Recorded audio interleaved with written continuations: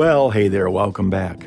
Say, have you ever heard the old admonishment, careful what you wish for? Well, the guy in today's episode, he was certainly that. Very careful what he wished for.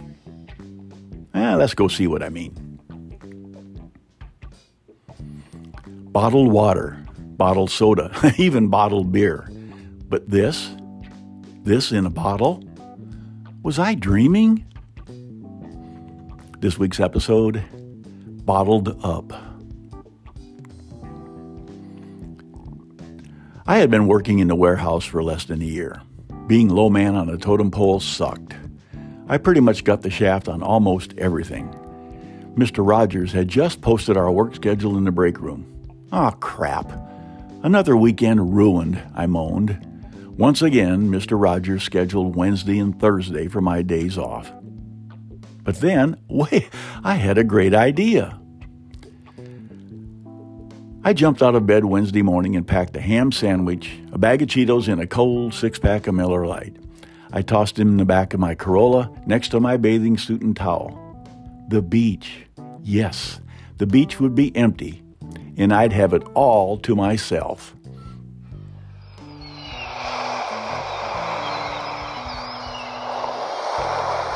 Oh my, it was a gorgeous day, not a cloud in the sky. And sure enough, the beach was deserted. I put my stuff down and went for a walk, sipping beer and searching for seashells. Then I saw it.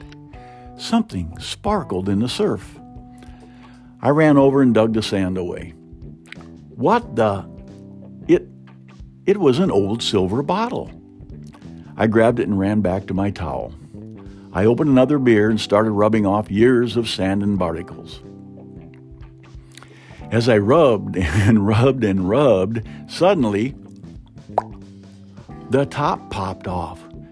Then, whoa, he billowed out in a cloud of green smoke and hovered over my head. He pushed his turban back and rubbed his eyes. Hey, you there. What you are being called? Bobby, I said. Bobby, you have freed me from my ancient prison. It has been written in the pillars of time that I must grant thee, three wishes. Anything that thou should desire. Simply name it, and it shall be yours. Oh, anything? I stammered. Absolutely. There is nothing that I cannot give thee. Nothing. Well then, Mr. Genie. Mr. Genie, is this like for real? You see, I've always been a skeptic. Let's say you do somehow give me my three wishes. Stop. Did you not hear me? I am obliged to do so. Okay. When you do grant my three wishes, well, what's in it for you?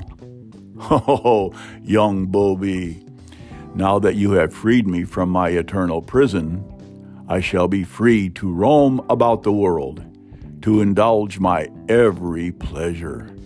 Oh, there is nothing I cannot and will not lavish upon myself.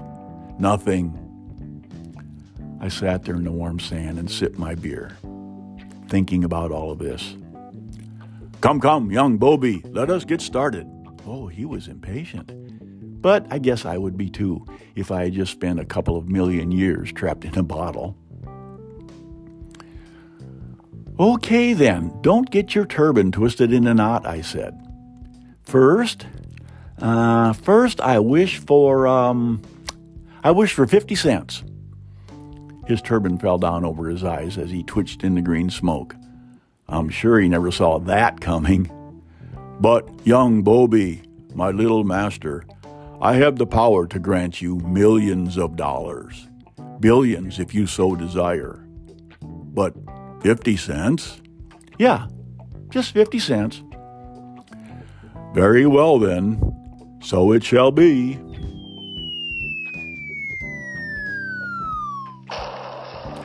Right there, 2 quarters fell out of the sky and landed next to me. Hurry now, hurry. What shall be your second wish? Oh, but he was really impatient. Okay. For my second wish, I wish for, I wish for a peanut butter sandwich. This time his turban fell off. But young Bobby, I can grant you lavish banquets all the days of your life. And you? You wish for a lousy peanut butter sandwich? You heard me, I said.